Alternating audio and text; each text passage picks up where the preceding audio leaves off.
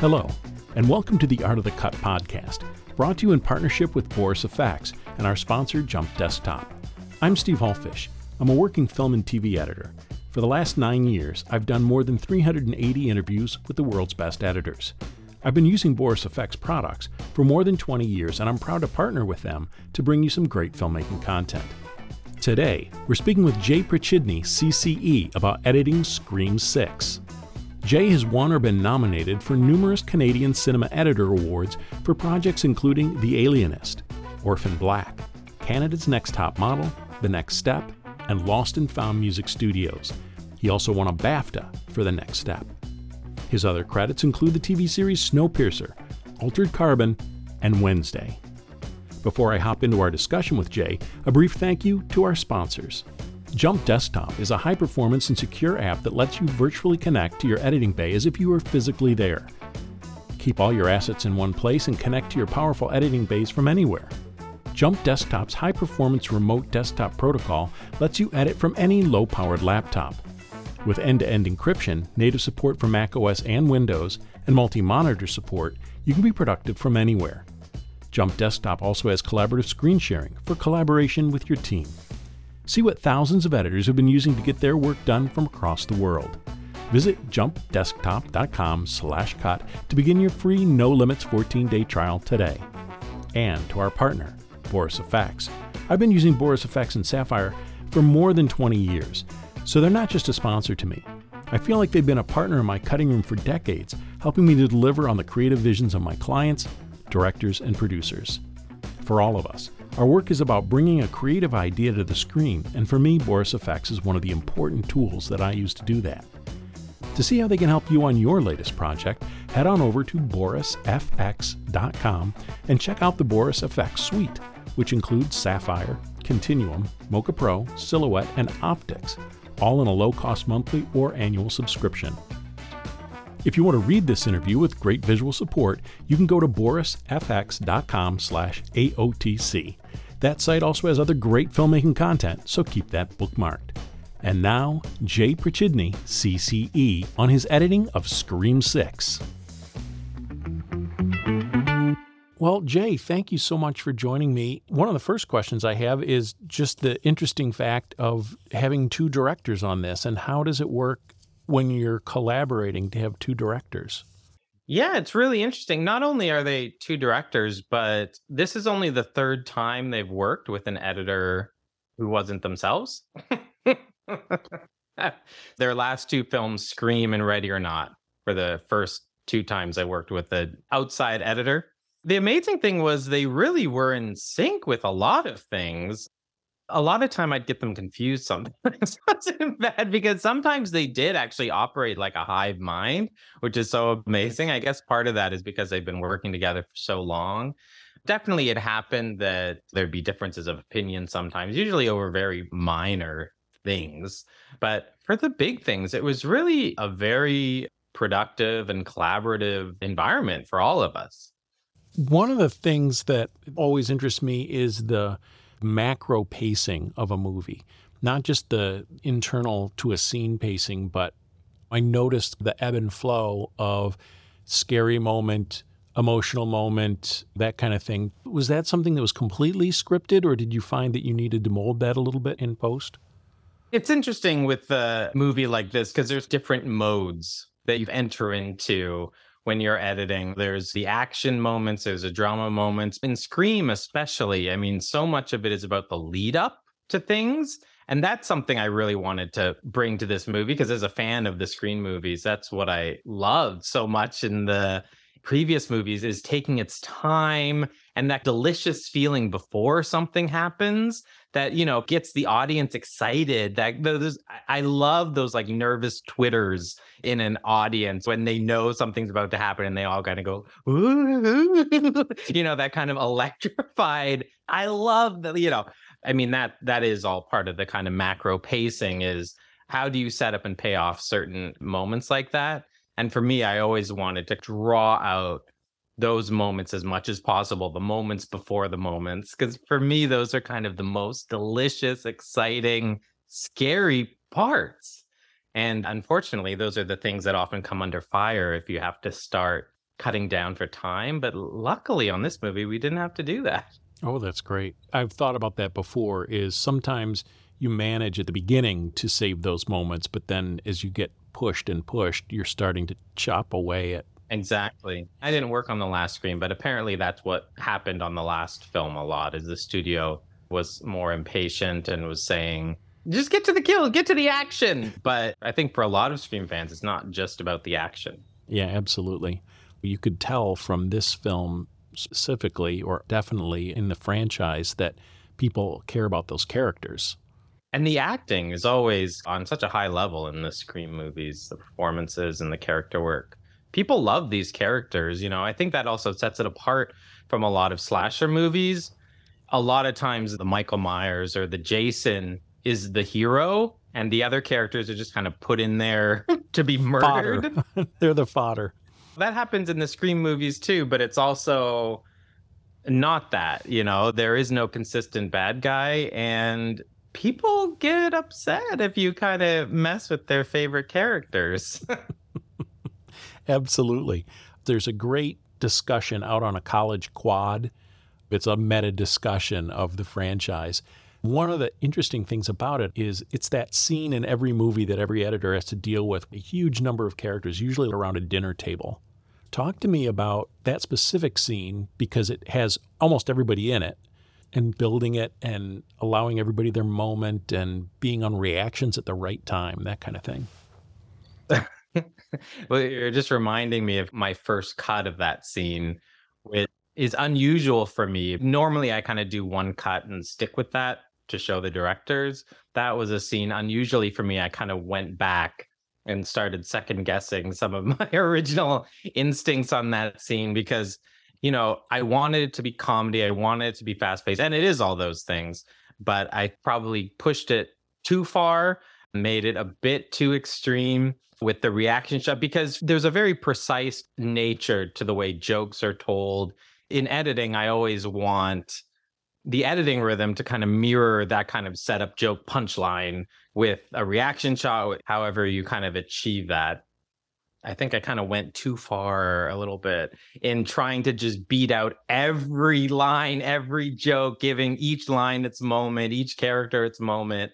A couple of weeks after I edited that scene, which is so rare for me to go back and say, I think this isn't going to be well received. I think this is pushing too far. Kind of went back and just tried to streamline it a little more, try to not give everything its own beat, play a little more in wide shot so you can get setups and reactions in the wide shot sometimes. I always just pick for that scene the fastest takes, the funniest takes. The directors also like a kind of sense of comedy that's not so pushed, is kind of more subtle, more like you laugh at something, you're not even sure why you're laughing at, you're not even sure if it's a joke. But that was kind of that one scene where everyone felt comfortable. Let's just push these jokes. Let's make them jokes, treat them as jokes, and just make it a kind of fast and furious, punchy editing sequence. Love it. And the idea that editing's a process. There's so many people, I think, that would cut something and you think you're done or something, but there's always that looking back at something with a fresh eye. Like you might have gone back, did you say it was a week or 2 weeks? Probably a week or two after. Usually I just cut a scene and then move on. And I don't really mess with it until I start collaborating with someone on it. With that one, it was during production. I went back and I thought, oh, maybe I should just take another pass at this. There's a scene with the therapist. There's a great creepy overhead shot of the therapist walking down a hallway. And I thought, if I saw that in dailies, I would say, that's got to go in. What do you... The tracking shot towards the door, you're saying? Yeah. Talk to me about those moments where you just see a shot in dailies where you're like, oh, that's in. What do you do? Do you put a note? Do you put it into a selects reel? What do you do? Like I said, I kind of just do one cut and I'm done. I'm a very kind of linear editor to like almost an insane degree. I just start at the beginning of a scene, pick the first shot. I look through all the dailies at the beginning of the scene and I pick the first shot and I put that in. And then I go through all the next little bit of the dailies and then I put the second shot in and kind of like that. And so I kind of watch as I cut. And then by the time I finish cutting the scene, I'll have seen all the dailies, but I don't watch it all beforehand. Mm-hmm. I've heard that technique. I'm a very organic, instinctual process. But you're watching from the dailies, you're not watching from select. Some people would put together a line-by-line select, but you're literally just going, I'm just going to look at the first little bit. Yeah, every take of every setup. I mean, I'll look at the notes and stuff just for maybe a general sense of what the directors are. But sometimes even then, it doesn't even give you a proper sense of what the directors are really looking for. So I'll kind of just look at the notes as just kind of intellectual knowledge. And then, yeah, I'll look through all takes. And well, especially going through it the way you're saying you go through it very linearly. If you're thinking about the first shot and not the whole scene, the notes would really make no sense probably, because you could be on the least favorite take and it could still be the best first moment. I really don't even know what that means, favorite takes. Or no, it's right. Like, has there ever, I guess there have been, I've heard about them, but I've never worked with a director who's like, was this the take we selected or whatever? Because within every take, there's little moments that you're not going to mark down. So I've never understood that whole thing. But I've never worked with a director who's like, haven't you used my favorite take? So I don't know what that is even like. Totally understand. Let's talk about the choice of shot sizes. That was, that's something that you always kind of have to do is in your approach, your kind of linear approach. Are you thinking, okay, I started on a wide shot. Now I want to go to a medium or I want to go to a close. And that's what's driving what takes you're looking at, is what size you want to be in? For the most part, it's very emotionally driven. I'm really, before I get into a scene, I'm kind of aware of what I want to get out of the scene, where I think the moments of the scene are. And then I just look at the footage and react to it very instinctually. It's like, where do I get that feeling that I want to be feeling here? And I just kind of watch the little bits of footage with that emotionally open posture and just feel in myself where I'm getting that feeling that I want to be generating in an audience. So I don't think about it in terms of what shot size or whatever. It's just kind of like, I might get that feeling from a wide shot. I might get that feeling from master. I might get it from a close-up. It's like whatever the feeling that I'm trying to achieve is, and wherever I find that in the footage. Because, wide shots can have their own kind of emotionality. It's like sometimes you get an emotion more strongly by being farther away from an actor. From my subjective view is kind of what is the right emotion, and where in the footage do I find that? I loved a little rhythm moment of a series of door locks being unlocked. Do you remember that? Yeah. Can you talk about that? That you are laughing. So that was a bizarrely controversial moment. Just was it really? Editing. Yeah. With the amount of times we kind of went back and forth on this moment, that was one moment where the directors did disagree on what to do. I mean, it's such a simple thing. We're talking about unlocking a door. It's funny that there were so many arguments about it. But I love doing stuff like that. But this movie didn't seem to be that type of movie to me, and the directors didn't seem to be like that type. So when I first got the footage, I cut it very naturally. I mean, I tried to pace it up because it's boring to watch. So I cut it very naturally, and there was just a lot of debate back and forth. Like, they were bored by it, is I guess the essential note. They thought it was boring to watch her unlock a door, but they liked the story point of her having so many locks, So for a while, I just tried to argue, can we just cut on the inside of the room and just hear the locks and she walks in? Like, can it just be a really simple, not make a big deal? And we tried it. We tried that so many ways, every possible way, because one director was very sure we wanted these intercuts of the locks. And the other director, I remember he had a line that we made fun of for months after. At one point in the editing, he said, in a movie, as soon as I see a key going in towards a lock, I'm out. It's kind of this kind of very dramatic proclamation. And we made fun of that for months. Oh, if you see a key going to, you can't do that in a movie.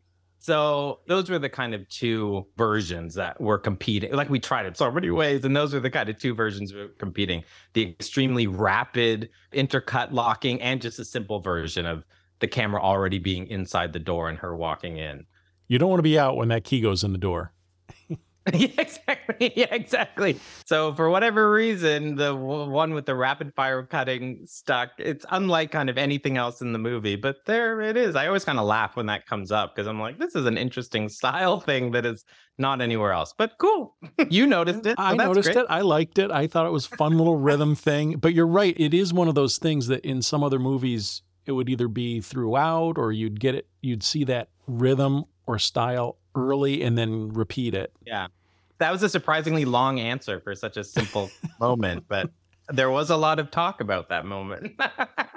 Well, that's what I love is to hear the discussions, especially like, and how do you as an editor, especially with two directors, and one is saying one way and one is saying the other, how are you the steward of that moment? How are you the politician that sits in the middle and tries to figure that out? That's why I tried to just bypass it and say, why don't we just skip past this and cut into the room already just to avoid it and still tell the story. But anyway, we came to a compromise, a consensus. Did you ever screen it with one or the other? I don't think so. I mean, it was a lot of work getting to the director's cut, a lot of changes and exploration. And the directors finished their pass in about 6 weeks. And then we brought in the writer producer to also be involved. And so we did his pass for another couple weeks or so. And then from that point, we were pretty much at the first preview. We didn't change the movie a lot from Jamie, the writer producer, finishing his pass. We made some changes, but it was pretty much the movie. One of the places where I sensed the building of suspense the most was on the subway. Can you talk about how, as an editor, you are trying to increase that suspense that's already obviously written into the scene and acted into the scene? What are you doing as an editor to increase the suspense on a scene like that? That was definitely going into the movie, even before I knew the script or anything. Just being a fan of the previous movies, that was something I really wanted to bring into this one. We talked about it a little bit, about the moment before the moment, and really kind of living in that. And the subway sequence was interesting because probably out of all the action sequences, it's probably the most similar to my first cut. That was the scene when I did my editor's assembly. The director said, well, this is in great shape. This is really working well. We definitely made some changes, but overall, in terms of the structure and the pacing of it, it's quite similar to my first cut. And it's such an interesting sequence because it's very long. It's very drawn out to like a almost absurd degree. Again, if we came under running time fire, that would have been just cut up. I just know because it's so long. But to me, it's like the exciting things are the setting up of the situation. That to me was a part I was most excited about going into the movie. I knew I wanted to have fun with setting up situations. So where Mindy is standing, where Ethan is standing, Ethan's perspective, what can he see? Getting Ethan's perspective, then going to Mindy, getting her perspective. What's her setup? Who are the people around her? And really just taking that time to really set up the physical scenario. Like the geography of it. Yeah, the geography, which is not strictly necessary. I mean, you don't need that to have an exciting subway murder scene because it's a simple scene. Ghostface is there. He's getting closer. You don't really need to set up the geography. You could just intellectually, you could grasp the scenario very easily. But to me, setting up the geography in a lot of cases was the thing because you're taking so much time. You're explaining to the audience, this is here, this is there. And there's just something uneasy about that whole thing of taking your time with that because the audience is like, what's going to happen? That's the feeling that I wanted to generate. That was something the directors loved, was that it's just how much time that scene is taking. Also, when Ghostface is starting to come up on Mindy and Mindy's going in the dark, again, just kind of hanging in the black. And just really drawing it out so the audience starts searching themselves. They're peering into the darkness and trying to see. And that was the intention of just making things fun and uneasy by them being unnaturally long. The other thing that I got a sense of when I watched that scene as an editor is not only are you dealing with the performance of the actress, which is great, But there's all of the lighting cues. The train's going down a tunnel and the lights are coming on and off and lights are spinning. And talk about looking through the dailies for that scene and finding those visual moments that also helped. That is something that ended up getting tweaked a lot in editing. That was something we paid a lot of attention to, is where are the lights flickering? How long are the flickers? How long are we in black? How many frames can you see Ghostface? Like all those things, we kind of paid a lot of attention to that. So there was a lot of editing trickery in there just to try, things that look like single shots have, a lot of editing in them just to make the flickers happen at a certain time or whatever. Because they shot what they shot, the lights did what they did. There wasn't like a specific thing of they must function this way.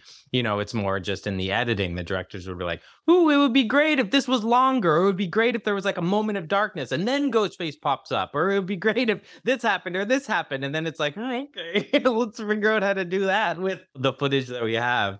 It's a funny thing. It's almost like your audience knows what's going to happen. So it's almost like you have to trick them first into thinking it's not going to happen by lulling them into thinking nothing's happening, and then make something happen. It's this kind of bizarre second guessing game you're playing with the audience because they're so smart and they're so savvy. You need to subvert what they think is happening. So I think that was one of our techniques, is we called that lulling. We want to lull the audience into believing nothing's happening and then have something happen. Talk about editing to build to a climax. There's a bunch of those times that happens in the movie where it's usually an action scene or a killing, but the editorial work of getting to that climax in a scene. Can you think of a specific scene you shaped towards that climax? Obviously all of them, but I think probably the scene that is kind of most tightly constructed in the edit, I would say, is the ladder sequence. That's a very fast-paced scene. It's different from a lot of the other action scenes that are kind of more drawn out and more suspenseful. So the ladder scene you're talking about, for those who haven't seen it, and I'm not going to give anything away, but the character's trying to climb from one apartment to another over a ladder.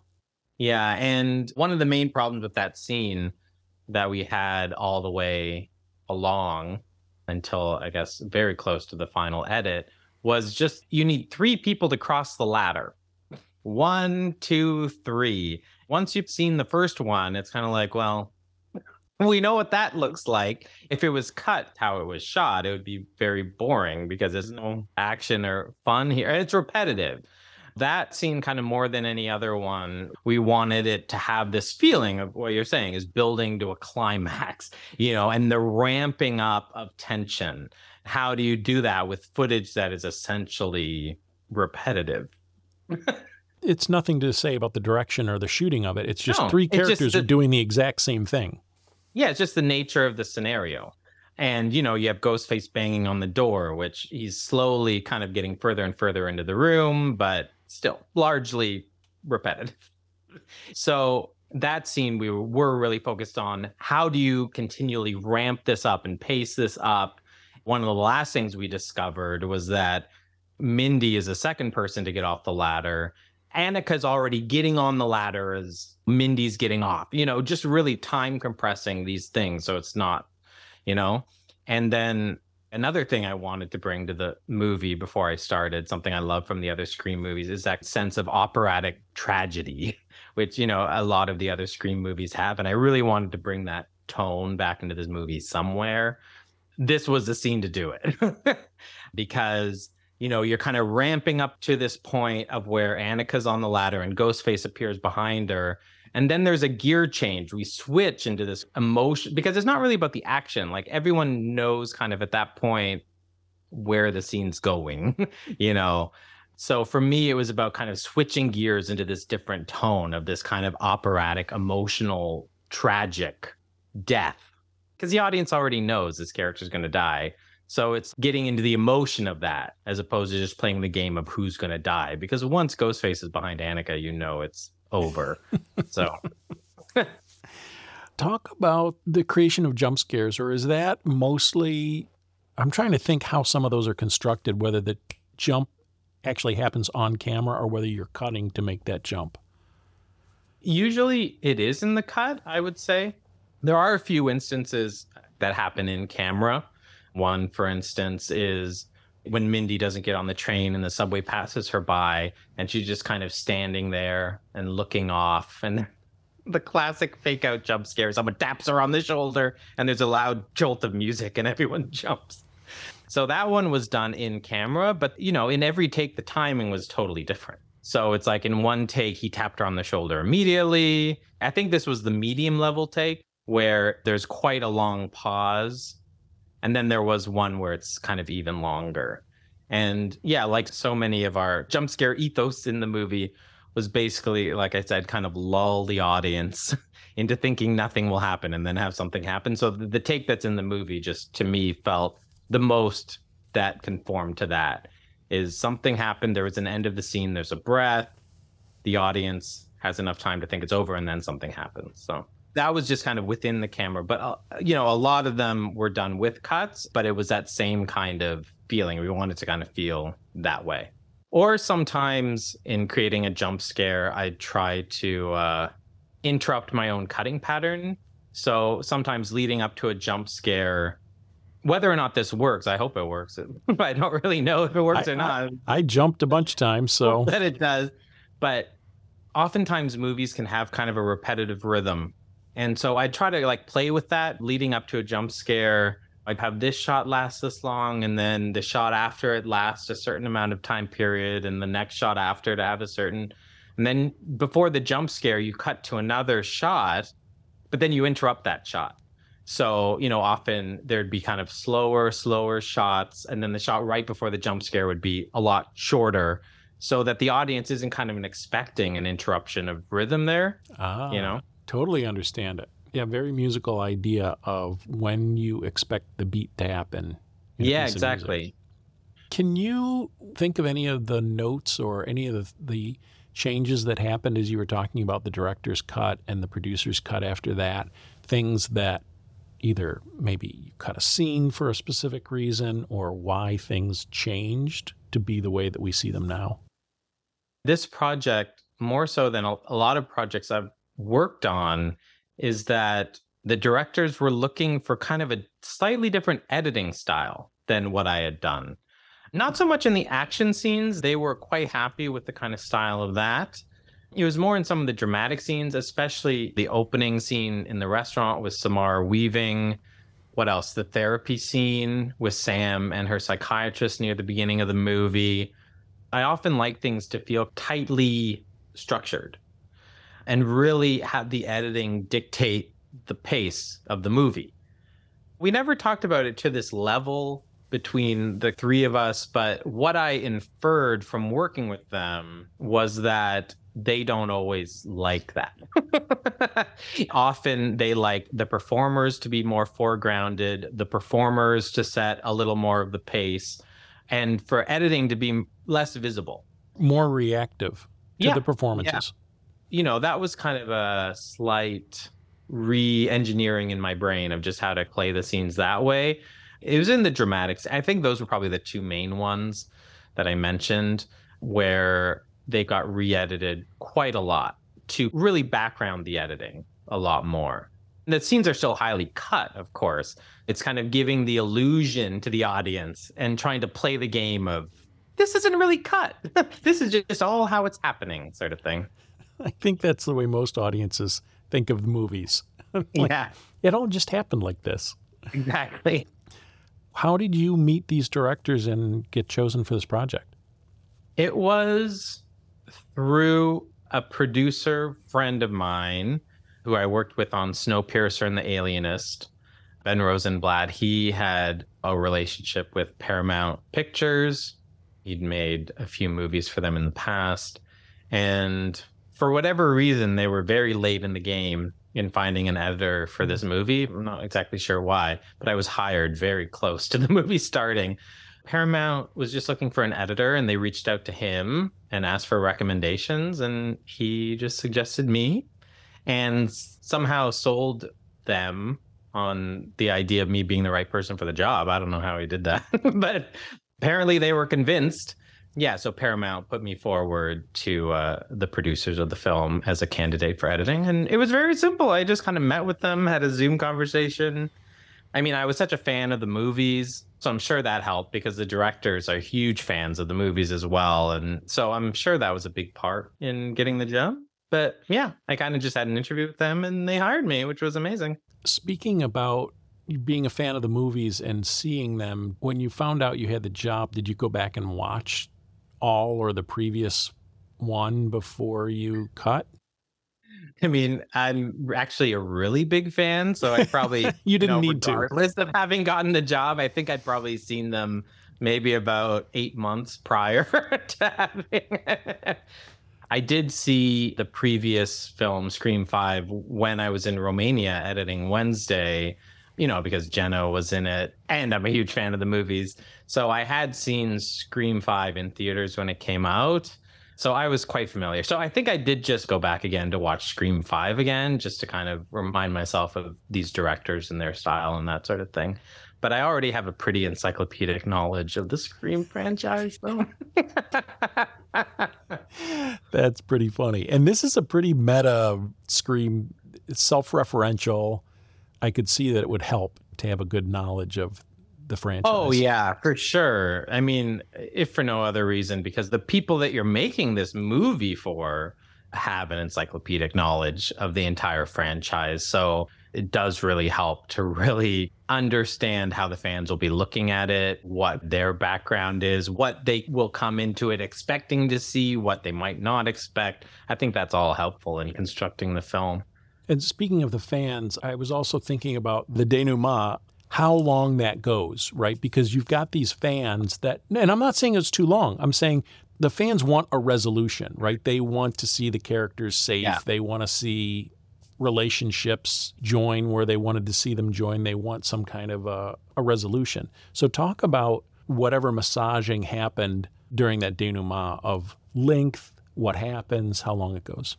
It's interesting because a lot of the Scream films don't have much of a denouement. Especially the first one, it's like the action ends and then you just cut to Gale giving a news report and we're out. And there were certainly times in this movie where I just fantasized, why couldn't we just have done that? Why couldn't we have gotten out of this earlier? Because the ending for me was the most problematic part of the movie. That was the biggest red flag I raised during production. That was the part where I was like, I don't think this is right. Just because it kept going on and on and on. And there was a lot more dialogue in there than it is in the current film. So that's one way we tackled it. But I was worried about it because it's all interconnected. So it's not like you can just like lift this scene or lift that scene. So I did raise the flag, like, we maybe want to think about if this is really what we want, because we're going to be really stuck in editing if we decide later we don't like it. But the directors and the producers obviously liked it because it ended up the way it was. And I like the resolution personally. I think we got it to a point. There was a lot of massaging to get it there.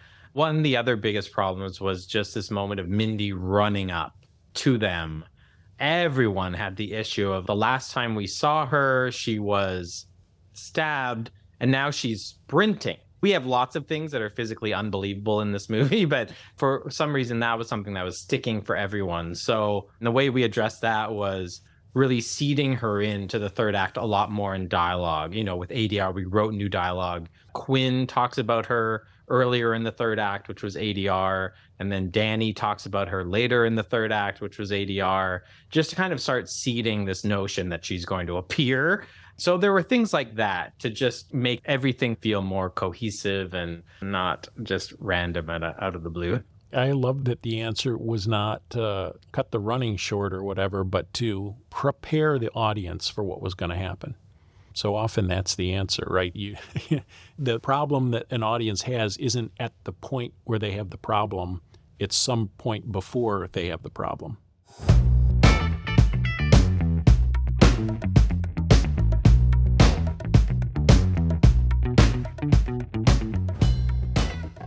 That's it for Out of the Cut this week. Thank you so much for listening. Again, if you'd prefer to read this interview with visual support and clips and trailers, head on over to borisfx.com/AOTC, where there's a ton of great expert content for filmmakers of all types.